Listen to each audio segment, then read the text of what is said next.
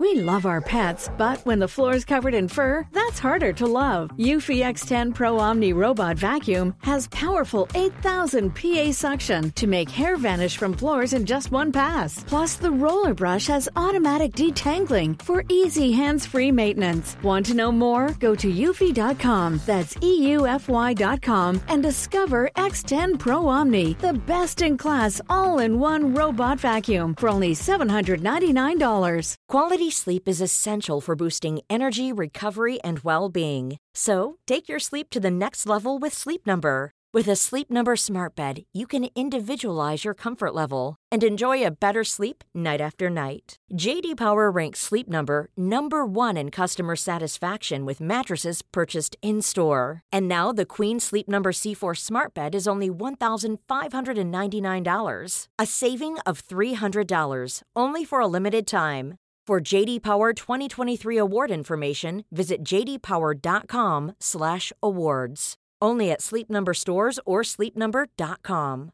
A lot can happen in the next 3 years. Like a chatbot may be your new best friend. But what won't change? Needing health insurance. United Healthcare Tri-Term Medical Plans are available for these changing times. Underwritten by Golden Rule Insurance Company, they offer budget-friendly, flexible coverage for people who are in between jobs or missed open enrollment. The plans last nearly 3 years in some states, with access to a nationwide network of doctors and hospitals. So for whatever tomorrow brings, United Healthcare Tri-Term Medical Plans may be for you. Learn more at uh1.com.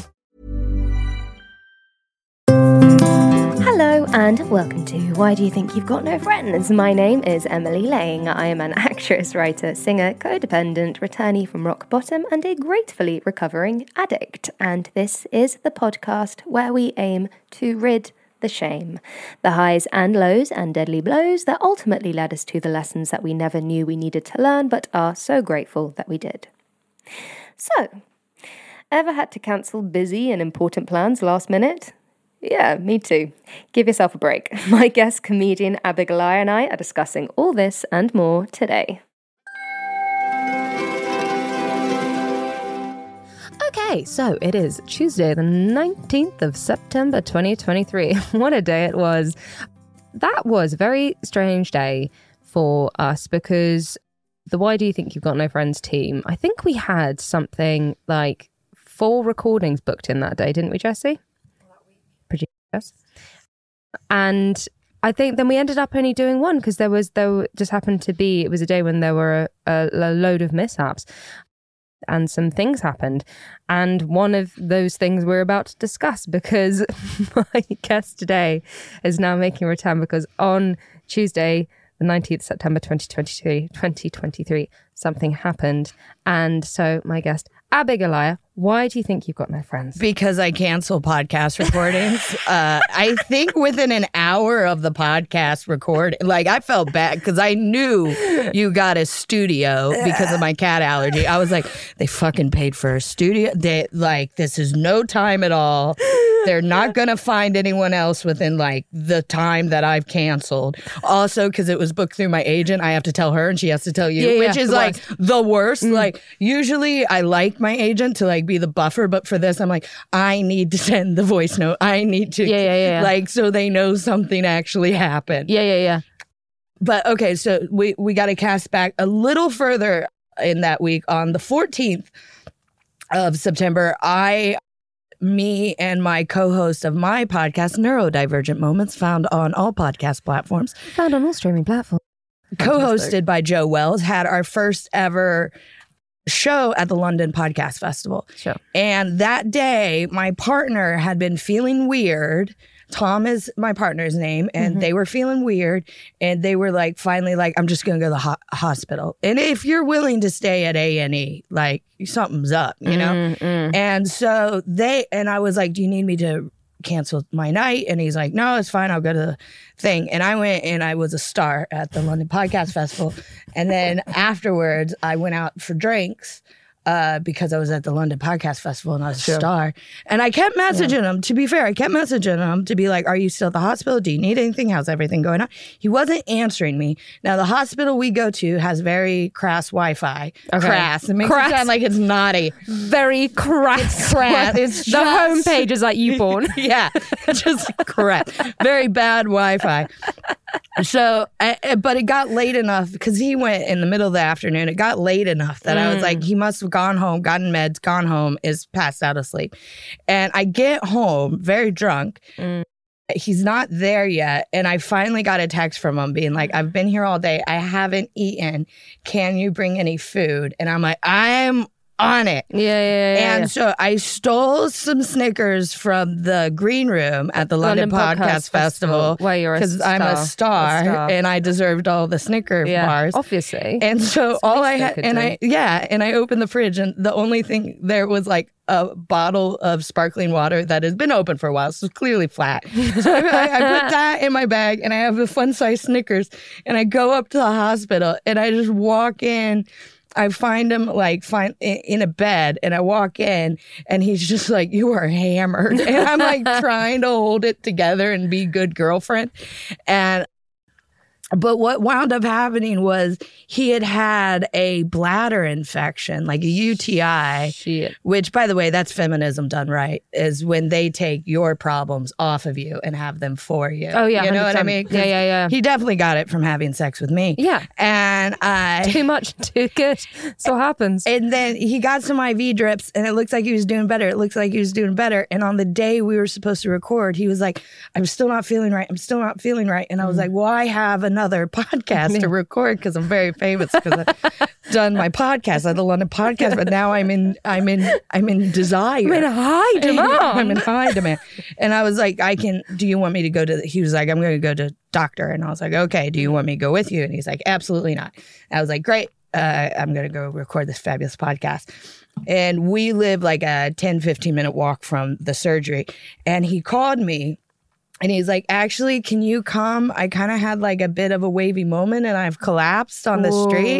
So he talked to a builder to ask a builder to phone an ambulance. But the builder was very confused and couldn't manage that. And Tom kind of like got himself together and got himself to the surgery. But I then messaged my agent who messaged you to cancel because Tom was like, can you come with me? And I was like, yep, I'm on it. So I had to cancel our podcast because I was a bad girlfriend getting drunk after my podcast. So now I was like, okay. So yeah, I don't think it's a UTI anymore. He's been on and off meds now since September. He's still sick. He's been on so many antibiotics. I think it's going to like long-term affect his ability to take antibiotics.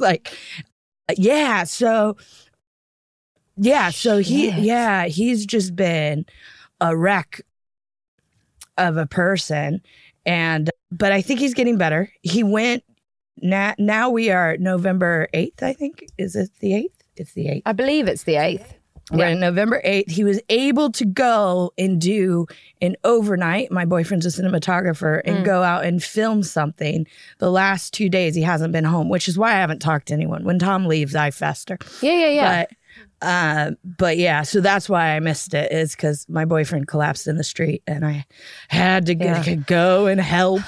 Well, all I can say is apology accepted. I appreciate that. I called it. Yeah. I mean, like, the toss-up between coming and sitting, and actually, no, because the reason we booked a studio is because Michael the cat, who listeners are very aware of, he plays a big role in every recording, mainly because he just like, he'll meet you and then want to sit on your face within 2 minutes. Yeah, which is what I want from most men, but not your cat. It's just like his mother. And do you know what? It was fine because we messaged the studio and went, there's been a problem. I can't remember how much of a stink we sort of caused. I think we might have slightly embellished what was going on. No, boyfriend collapsed in the street. Oh my God, medical blood everywhere. Emergency. and then we got a refund, so it was fine. Oh, good. Yeah. Good. Absolutely good. Fine. Now so I don't feel bad about it at all. And you should not. That money in the least hasn't been lost. And do you know what? I think I was very tired that day anyway. So do you know what? It was all fine. It was all fine in the end. Is Tom prone to medical emergencies, or is this? I don't know what's going on. I will say Tom had COVID and he's wondering, like in 2021. And he's wondering if stuff is stemming from like a long COVID thing. Sure. He's kind of always in pain. We've cut out dairy. We've cut out wheat. I am miserable. Yeah. And that's affecting my mental health. But nonetheless, always headachy, always with stomach problems. And now and Tom is autistic as well because we love to pile it all on. Yeah. And ADHD. He hates it when I don't tell people he has ADHD as well. Yeah. And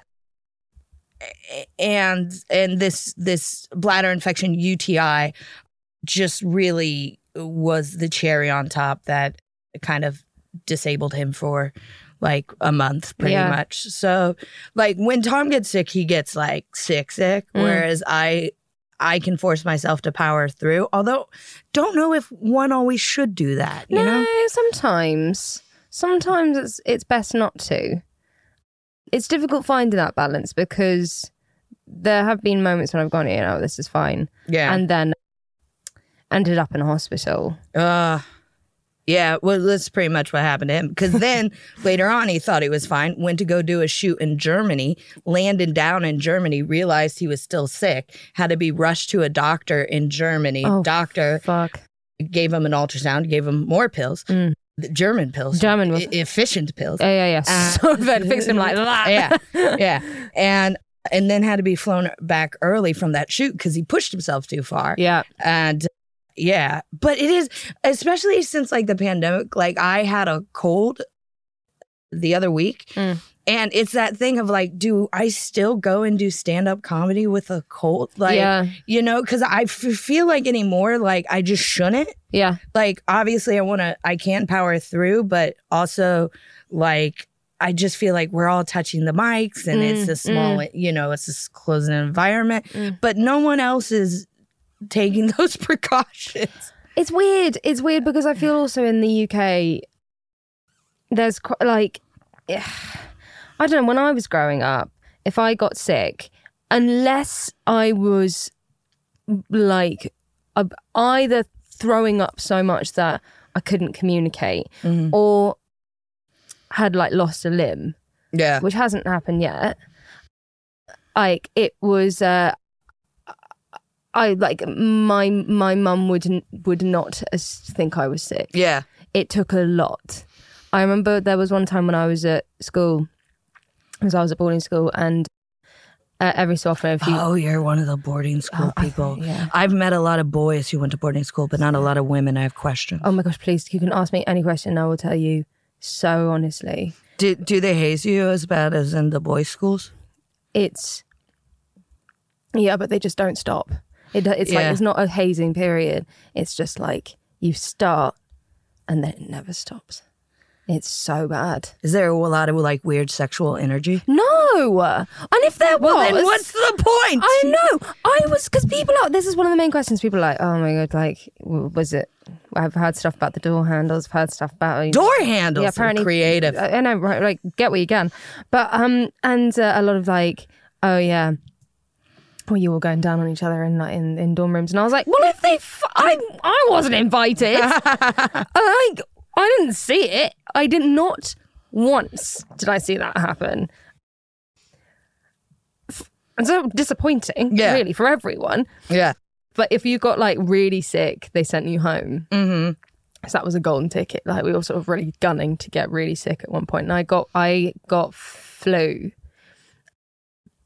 And I remember the nurse, sister redacted, called my mum, and I remember my mum being like, does she actually have flu, or is she, my mum's very like that.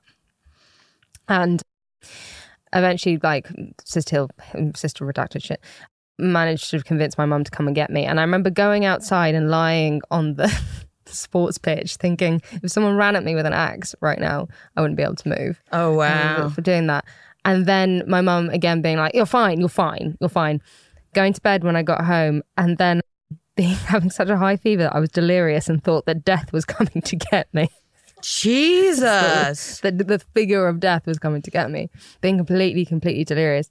And waking up with my mum being like, "Oh shit, oh damn, something is wrong with this child."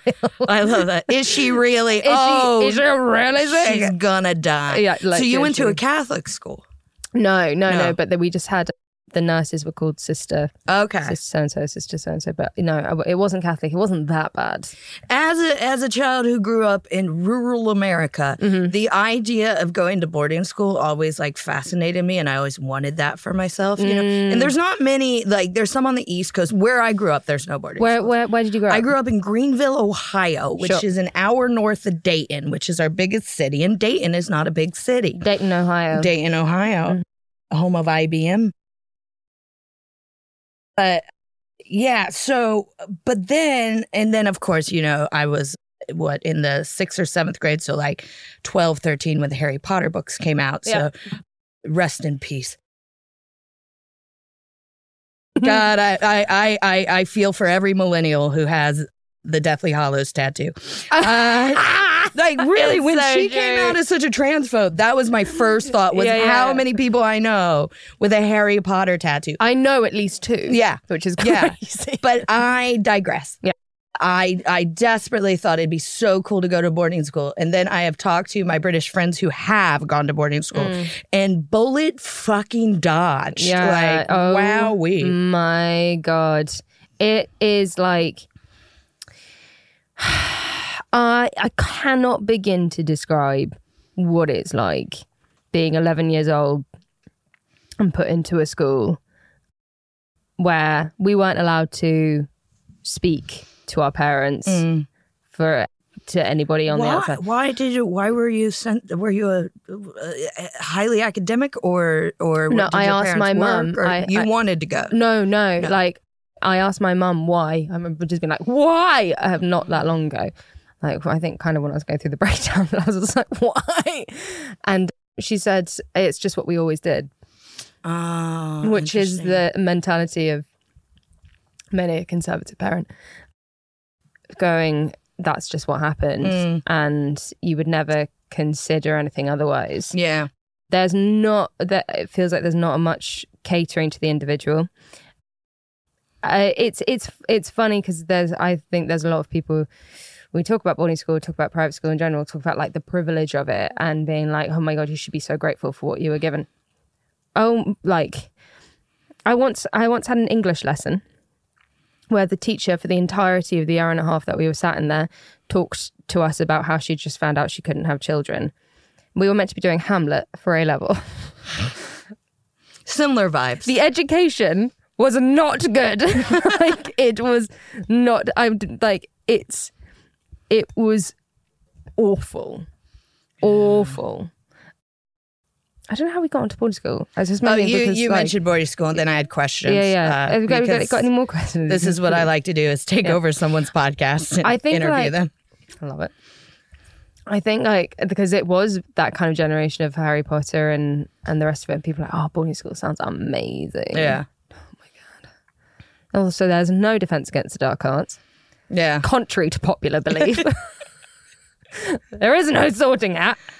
I just want to talk briefly because I'm guessing you're a Harry Potter fan. Yeah. Yes. Yeah. Thank you for using the word fan because I am too, and it's really hard. Yeah. Obviously, because I finally threw away my T-shirt that I got when the books came out that had the Harry Potter, not Daniel Radcliffe, but the actual artwork on it. It's better. And I had a T-shirt that I've just held on to for years and years and years because someone pointed out that it was like, you probably can't get those anymore because it will now have Daniel on it. And say Daniel. Like, we know each other, you know. But I finally just threw it out because I was like, one, I'm never going to wear it again. Yeah. I'm never going to try to sell it. I finally just donated it. Or gave it away or threw it out. It probably had moth holes in it. But it's just like, we just can't have nice things. Just can't. Just can't have nice. As a generation, we just can't have nice things. But there is so much about Harry Potter. Sometimes I sit at night and stew about it. And one of those things I'm just going to go into right now is the fact that So there are 8 people in Gryffindor in Harry's year. There are 8 people. There are 3 girls. Oh no, there are 4 girls and 4 boys or something. Wait, no, fuck, let's get this right. There is Lavender Brown, there is Parvati Patel, there is Hermione Granger. Those are the 3 girls. And then... Wait, aren't the Patel sisters twins? Yeah, but Padma's in Ravenclaw. Oh, okay. Well, you are more of a fan than me. I'm going to just say that right now. And then there's Neville. There's Neville, Dean Thomas. Jordan? No, Jordan's friends with the Weasley twins. With the Weasley twins. No, there's Ron, Harry, Seamus... Not Seamus. Seamus. Seamus. What the fuck is it? Again? Seamus. I think it's Harry, that simple. Harry, Ron, Seamus, Dean Thomas, and Neville. Yes, there are 8 people in Harry's year in Gryffindor. Yeah. Let's say that there are 40 to a year group. That would sort of make sense if there are, there's 8 people, then maybe it sort of averages around 10 in each year, in each house. What if 40 11-year-olds arrive and they're all fucking Ravenclaws? That house point system is stupid. How? It's not fair. Are you saying that the sorting hat also has to think of numbers? So at the end, it's just like, sorry, you're in Hufflepuff. I know that you're a Slytherin, mate. I know you're a Slytherin, but I can't put another one in there. There aren't enough beds. Yeah. The house elves will be overworked. Also, the house point system. It just also the Quidditch team. Mental. How are they doing that? It makes no fucking sense. That does bring up the point too of like, if there's 8 people in Harry's year, so average 10 people a year, how are there so many kids at that fucking school? Like the stands are full. Yeah. It's a small village. So let's say there are 40 people in Harry's year, okay? But he doesn't meet Hannah Abbott until he's in 5th year. What a self-centered piece of shit. He hasn't looked over his shoulder in herbology once. Listen, he's got the Dark Lord to fight every single year of his education. Maybe it's not. By the way, Susan we Bones. are not endorsing the books at all as we talk deeply about them. You shouldn't read them anymore. If you do, buy them at a charity shop. Good luck. I can't find them.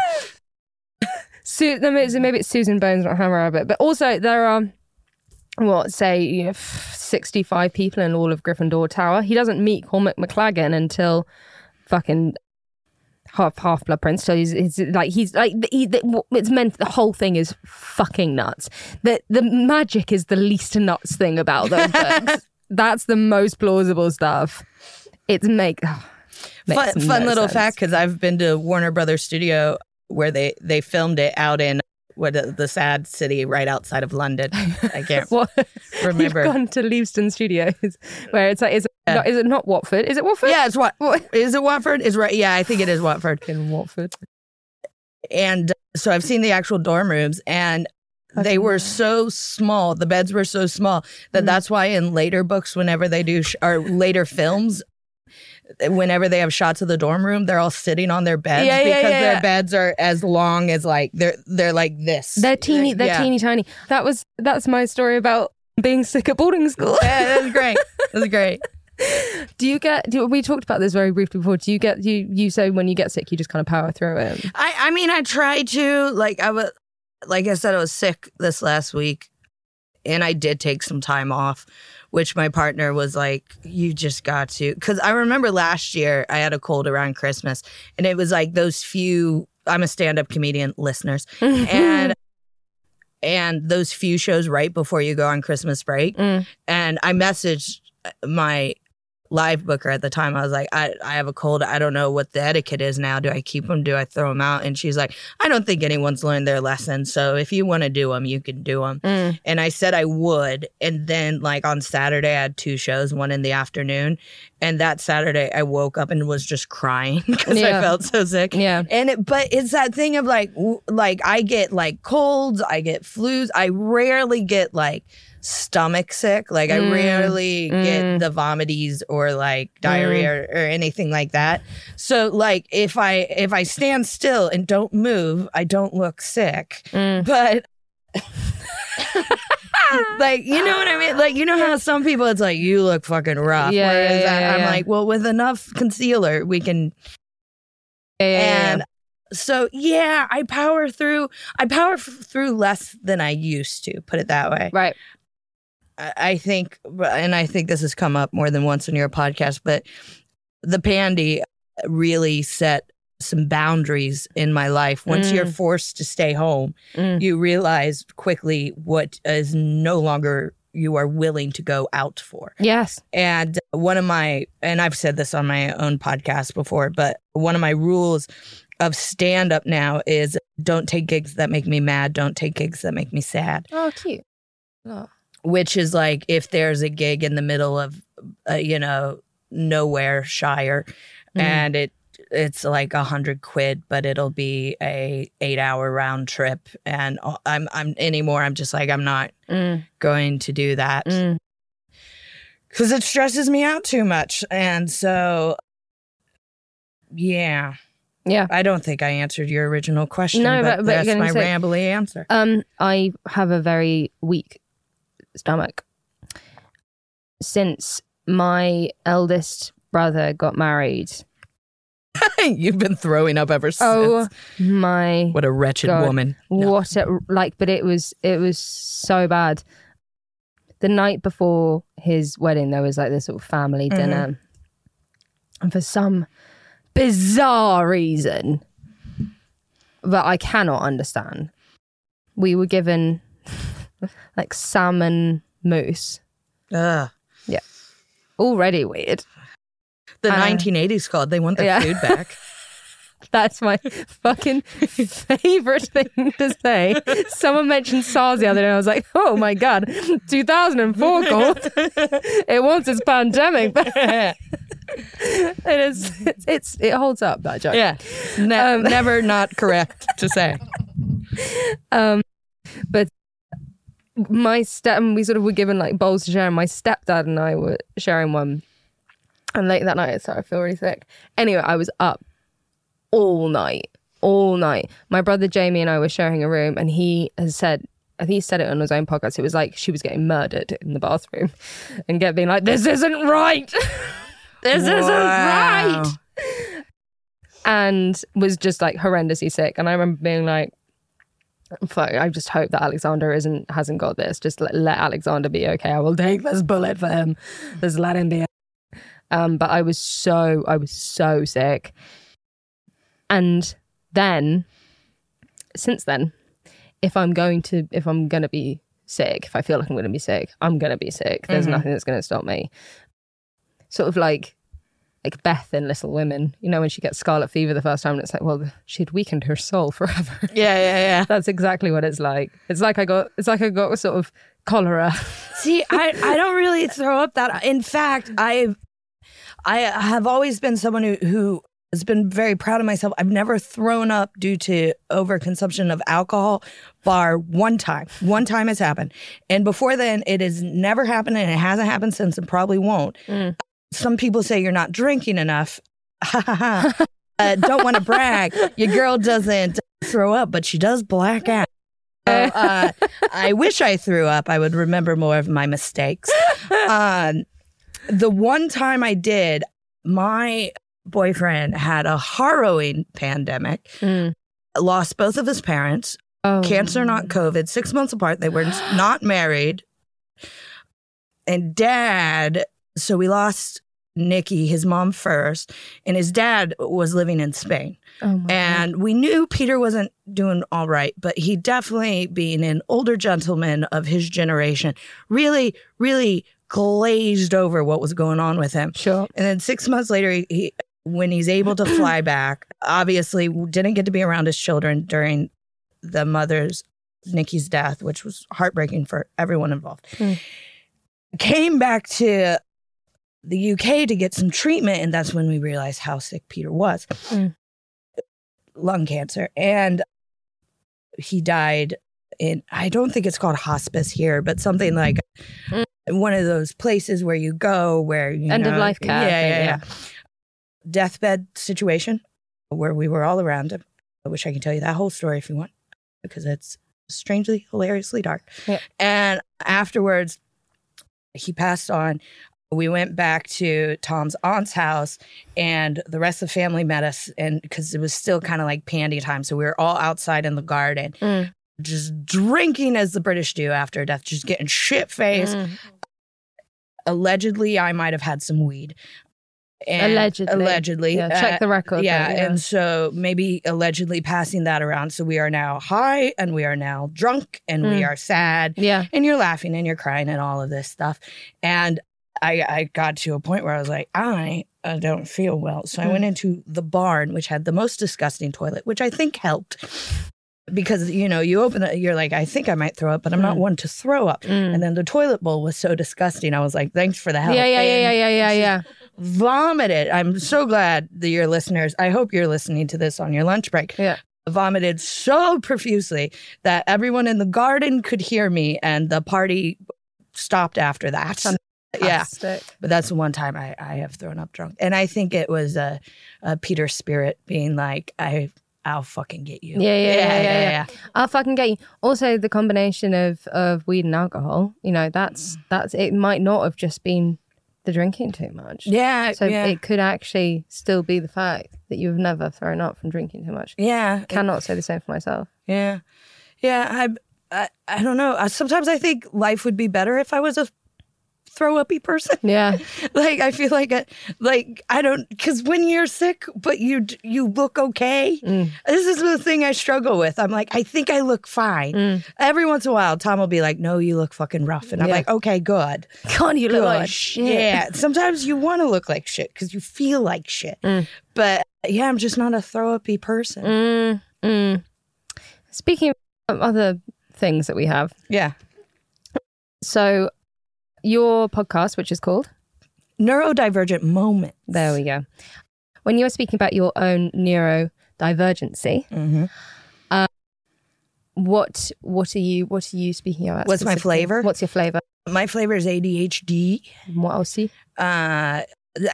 Diagnosed. That's the one. I got one and was like, I'll stop there. Thank you. Yeah. Not an overachiever on this end of the podcast.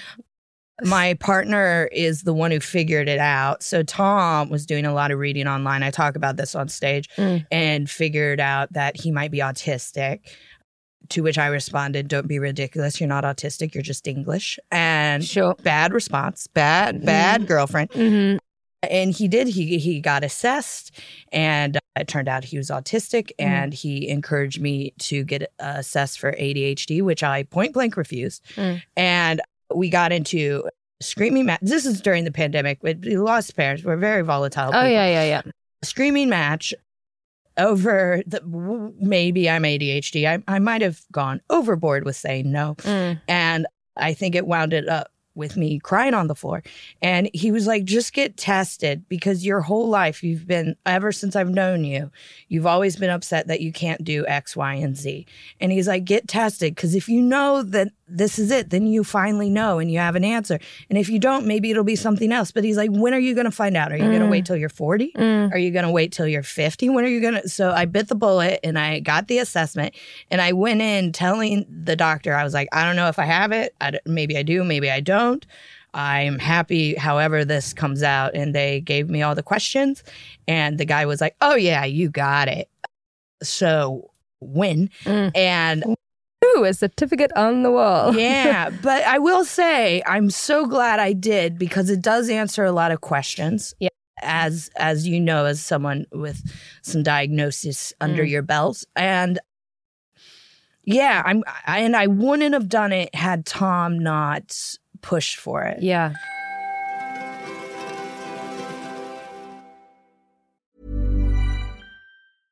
A lot can happen in the next 3 years. Like a chatbot may be your new best friend. But what won't change? Needing health insurance. United Healthcare Tri-Term Medical Plans are available for these changing times.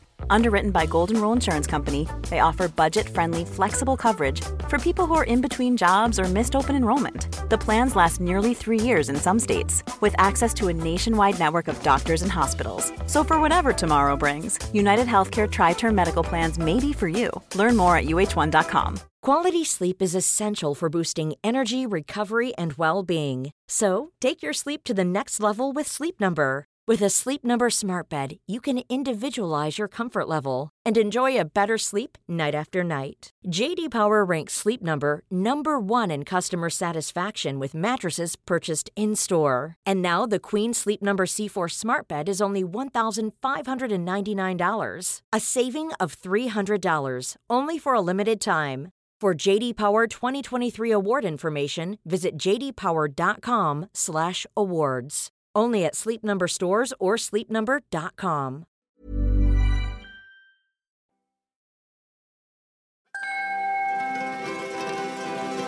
Because my parents got me tested for learning disabilities when I was a kid. And the diagnosis was everything's fine, she's just a bit slow. And I was in the 2nd grade, and I have taken this on as my identity for my entire life, that I'm just a bit slow, I'm just a bit slow, to a point where my partner will sometimes be like, you're slow, but that's okay. He said this to me for years. 4 years he's said this to me. And I'm just like, I'm slow, that's okay. And it was only like within the couple years, I think, like since getting the ADHD diagnosis, he meant that I walk slower than him. And for years, I thought he meant I'm slow, like in the head, like on the uptake, like it takes me a little while. And he's like, no, I mean, you walk slow. You thought I've been calling. And I was like, yep, I'm slow and that's okay. Tom accepts me for who I am. Yeah. And he was just like mortified. He's like, you're smart. We couldn't keep up with each other if you weren't also smart. And I'm like, nope, I'm slow and that's okay. Oh. And I'm not slow. I have ADHD. In fact, I'm very fast. My thoughts are very fast. My thoughts if are anything, very fast. too fast. Yeah. Like 27 conversations going on in my head at once. All the time. It's really, I love discussing getting a diagnosis on the podcast because it is my belief that it's a very powerful thing to do. I had a conversation with someone who shall remain nameless, who talked about how dangerous it is to get a diagnosis because of the label that gets attached to you and how... Were they a parent with a kid who might have an issue? No. Because those are always the ones who are I think my kid might have on, but I don't want to get them diagnosed because then they'll have a label. And I'm like, they'll get a free laptop. Do it now. Fucking do it. Do you want a laptop? Good. Yeah. But it was this thing about going, they were like, I have a friend who got diagnosed with bipolar. They said it was the worst thing because then they had to tell everyone that they were bipolar. I was like, that's not the rule. Like, you don't get the diagnosis, then you get given a bunch of fucking business cards that you have to like hand out to people as you meet them. Being like, hi, I'm Emily. I've got CPTSD, ADHD, and just have you turn over. Then you'll see that if you say these things to me, I might get really upset. So just know that before we enter into conversation. Okay, thanks very much. Like, that's not the fucking rule. It is purely for you. Yeah. Similarly with ADHD, because we discussed with Harriet Kemsley that her husband has borderline personality.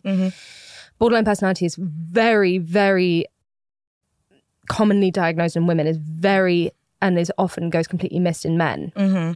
But a lot of men in the prison system have borderline personality, but it goes undiagnosed. With ADHD, a lot in men.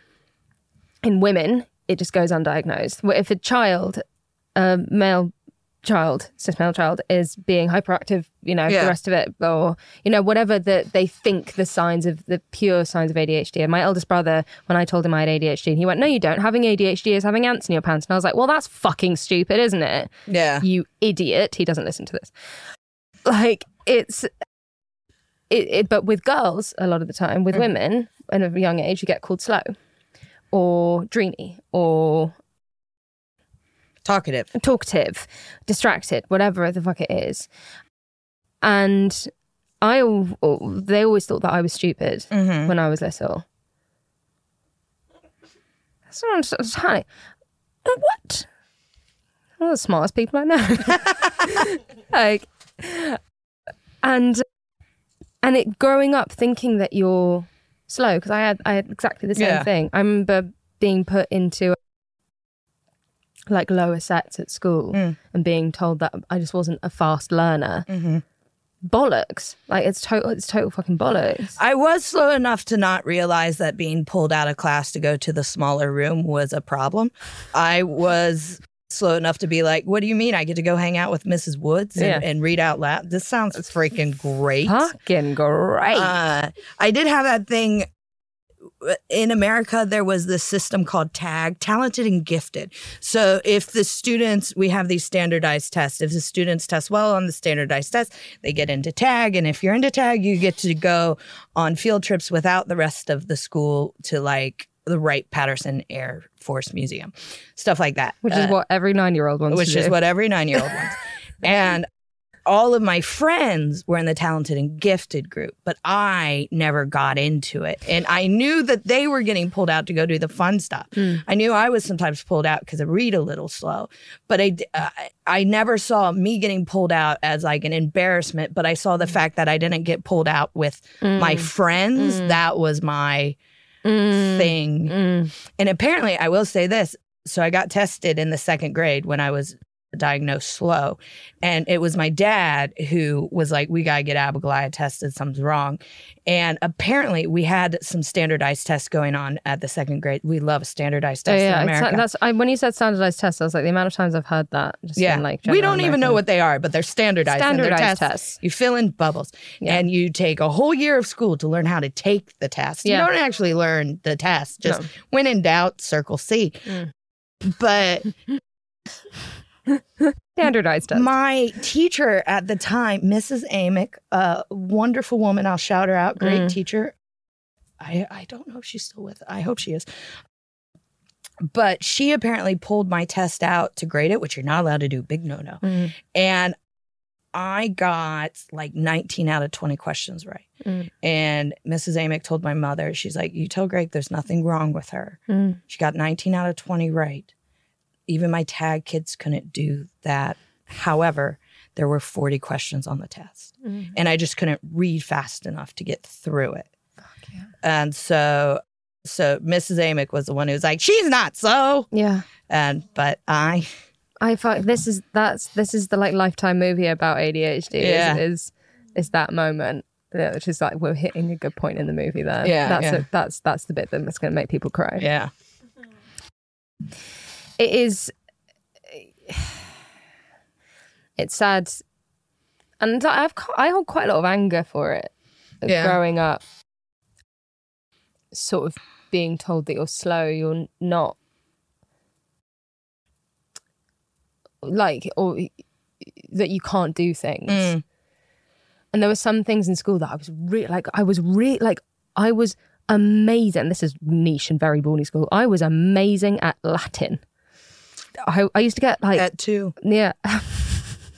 Not me. I don't know. And you? At 2 brute.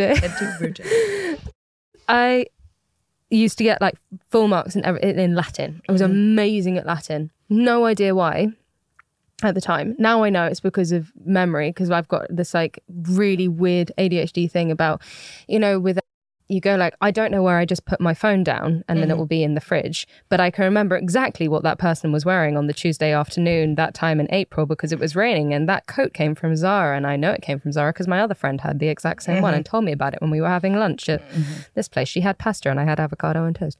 It would be like, it's shit like that. And you just grow up kind of feeling like you're a bit wrong and not good enough. And I remember all my school reports, this is how shit my school was. I didn't do a shred of work because I couldn't. I didn't know how, because I didn't want to, and also because I was just distracted the whole time, wanted to do something else that I was more interested in. And somehow, and all my teachers used to be like, oh, she works really hard.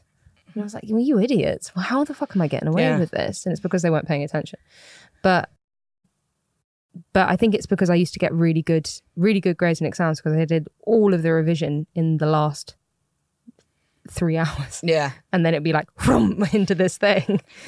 I did decently at school. The way I explain high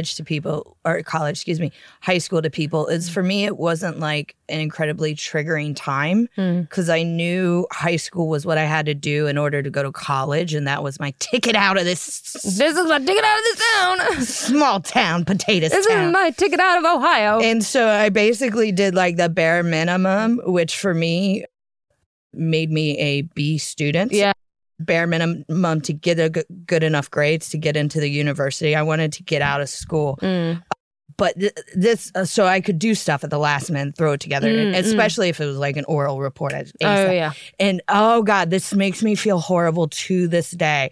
So my younger sister is a year younger than me in school, and we're like 18 months apart, I think. And one year in the 6th grade, we had to do these reports where you would have to either present a report on either Egypt or Greece. There's 2 things we're studying.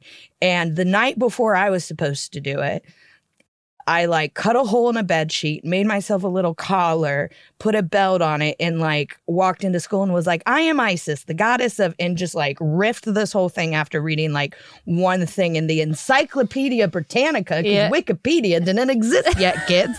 And aced it. And my teacher was like, Abigoliah, can I actually film yours as an example of like someone doing a really good job? And I was like, of course. The following year, my little sister's in the same class. Allison, shy, not the public speaker of the family, spent weeks building this awesome diorama, or not a diorama, but like out of clay, this whole like city of Greece, built this whole thing, spent weeks. It was gorgeous. It was a work of art. She still does art to this day. And she got a C because she wasn't a good public speaker. And my mom always tells a story about how I just threw it together, was like one of the best. And Allison like got such a low grade because she just couldn't do the oral report part right. She did the work, in weeks and weeks and weeks. And just because she wasn't good at public speaking, the teacher gave her a lower grade. And it haunts me to this day that like I got away with it, and she actually, like, I feel guilty about it. It gives me cold chills just now. Yeah. Just thinking about it. Yeah. Allison, if you're listening, I'm still sorry. Yeah. The planning, the actual, like, work and dedication that went into something. Yeah. And that just got shat on. Yeah. It's awful. It's awful. I mean, it's kind of amazing that you have that reaction rather than most of us will be like, well, fuck you, Allison. Check me out of my sheet. So bad. This is why you can't trust public speakers, politicians, stand-up comedians, self-help gurus, anyone who's like good in front of people and walks away and you're like, I feel like I learned a lot, but at the same time you can't pinpoint exactly what they said. Podcast hosts, we can't be trusted. We can't be trusted. We really can't. We're doing minimal work but have all the charisma, and that's how wars get started. That is how wars get started. This is why it's so funny. Don't vote for the candidate you want to have a beer with. Vote for the one who can't make eye contact but knows a lot about geopolitical issues. And has built the diorama out of clay. Spent weeks. Weeks in advance. Not the one who's been like, pizza for everyone. Yeah. But it's true. It's true that you cannot trust us. I teach pottery.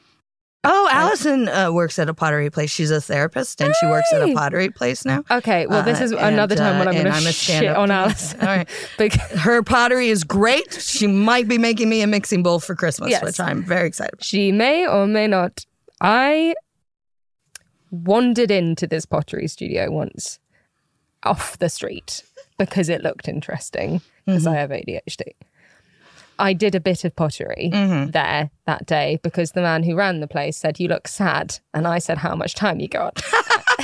And he said, do some pottery. And I did. And he went, oh, you're quite good at this. Do you want a job? And I went, okay. And so now I teach pottery. I have no idea what I'm doing. How long have you been doing pottery for? like just under a year. Okay, Allison volunteers at the pottery place. Did a fine arts degree. Has been making pottery. And I'm 90% sure she doesn't teach it. Yeah. She'll oversee people, but mostly she's like making like the leftover clay be like workable clay again. And because she volunteers there, she gets to be in the studio for free. But I get paid to do this shit. I get paid.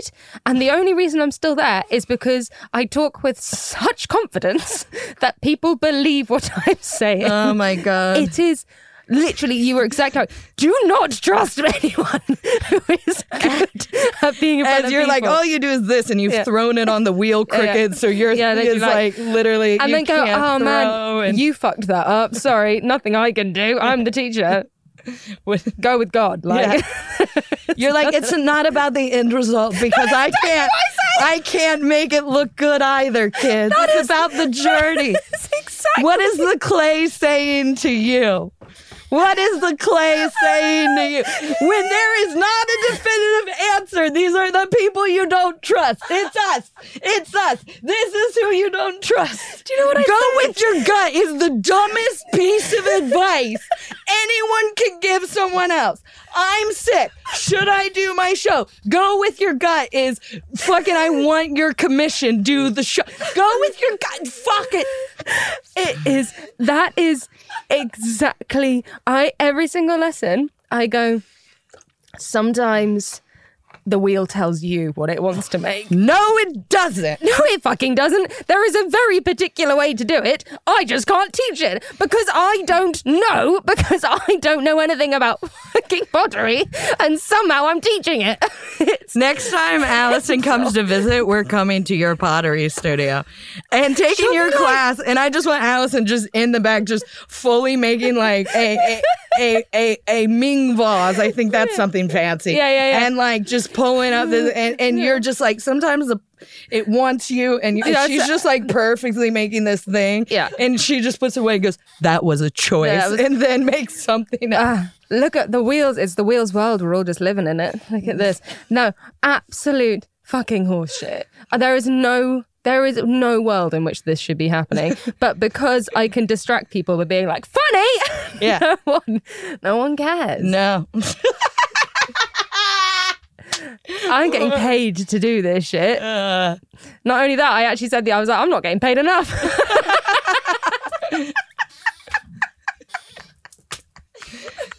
We found some great perks of It's so funny. We have discussed many things. Neurodivergence, vomiting, things like that. Yeah. What are the things about you that you genuinely really love and cherish? What I really love and cherish, well, I was thinking about this when I wasn't taking a shower today. I say that because like I said, I've been festering for 2 days. Today was shower day. Gonna wash my hair. Nice. Hot water not working. So if I'm making this studio smell, I've been thinking about this the whole fucking time.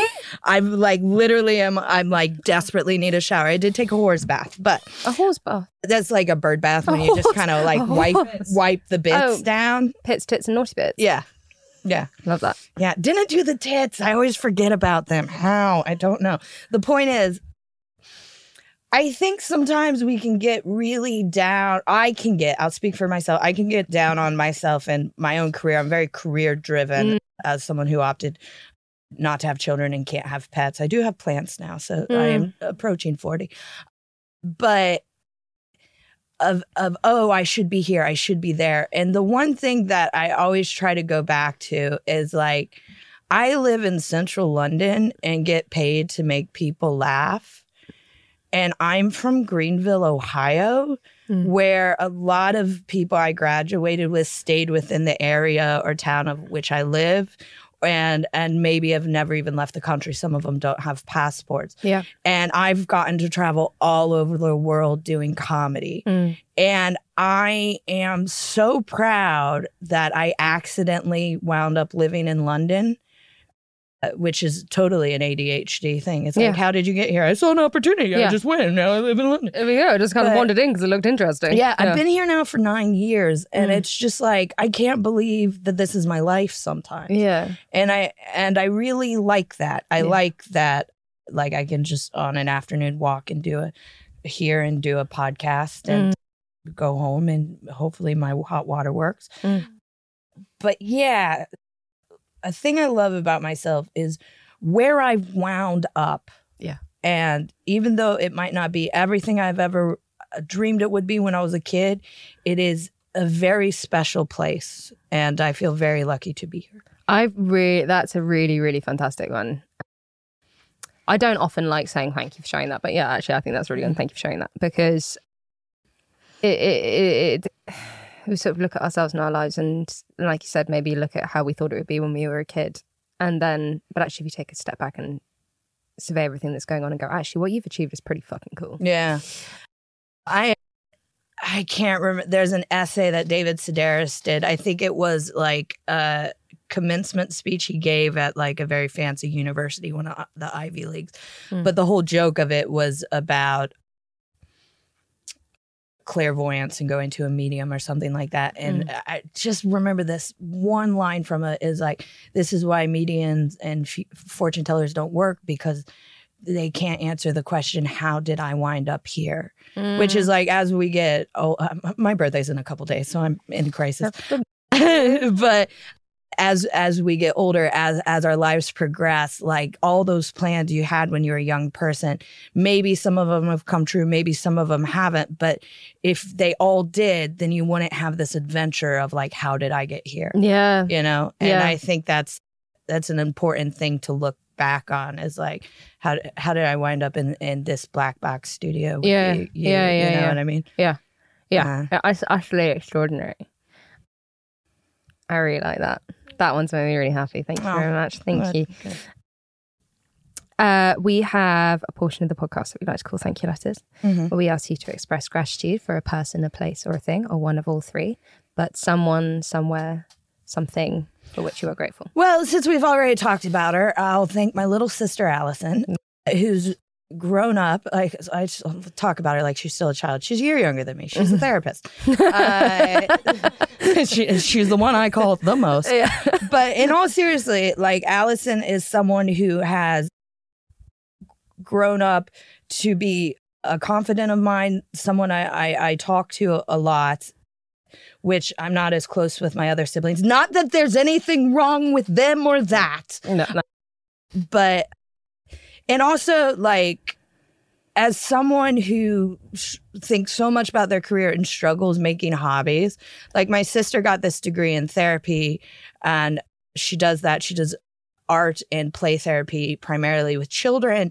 And then obviously the pandemic happened. She had to change the way she did her practice. She's still doing her practice, but at the same time, she decided to volunteer at this studio and she's making all this pottery just for her, just for fun. She started to work at a travel bookstore in her town just to work at, you know what I mean? And she could be putting it all into her career as a therapist, but she's decided that she wants to dot her life around so she has variety and adventure and freedom. And I think she's just an ace person and a fabulous human. So thank you, Allie. You inspire me. I love that as well. She might be the only one who listens to this too, so it seems worth it. The only one, including everybody. Yeah, just one download. Thank you, Acast. Is there anything that you are up to at the moment that you would like to talk about? Well, I do have my own podcast, Neurodivergent Moments, that I co-host with Joe Wells, who's a hilarious person, and I highly recommend you get Joe on this podcast. Let's do that.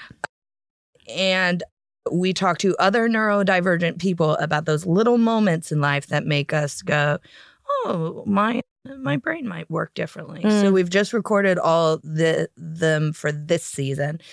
So, but we'll definitely get you on season whatever next season. I'd love to. As a neurodivergent person myself, I would absolutely love to talk about that. I now have a weird spreadsheet of anyone who says they're neurodivergent. I'm like, oh my God, straight away. Yeah. Because it's that thing of like, I've emailed people being like, you have ADHD. And they're like, no. Excuse and me? I'm like, oh, this is weird. Now you can't be on my podcast. But like, it is actually a little bit like we said with Helen Bauer with Why Do You Think You Got No Friends? When you get an email going, podcast, why do you think you got no friends. We think you'd be perfect. Going, neurodivergent, you. Yeah.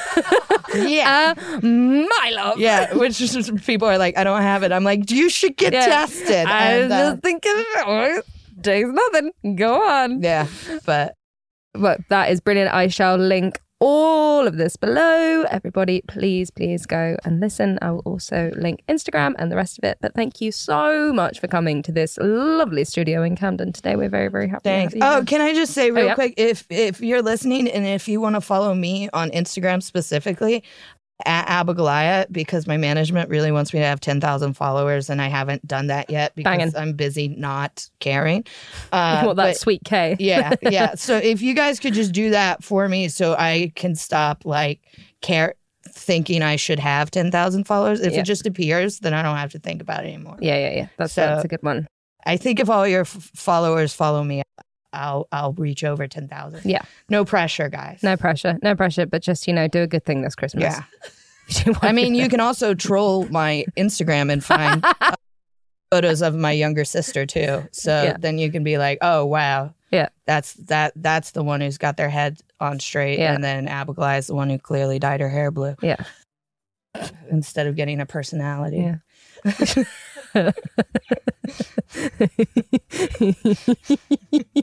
Sorry, it's not true. I have all the personalities. No. It's got so many personalities. Like most of my identity is like wearing a hat. Yeah, that's like 90% of it. The moment is she wears a cap. Yeah, pretty cool. Yeah.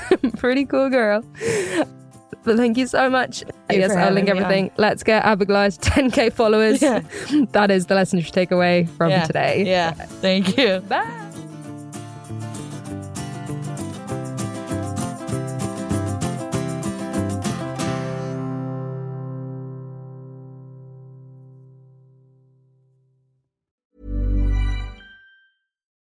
Botox Cosmetic, out of botulinum toxin A, FDA approved for over 20 years. So, talk to your specialist to see if Botox Cosmetic is right for you.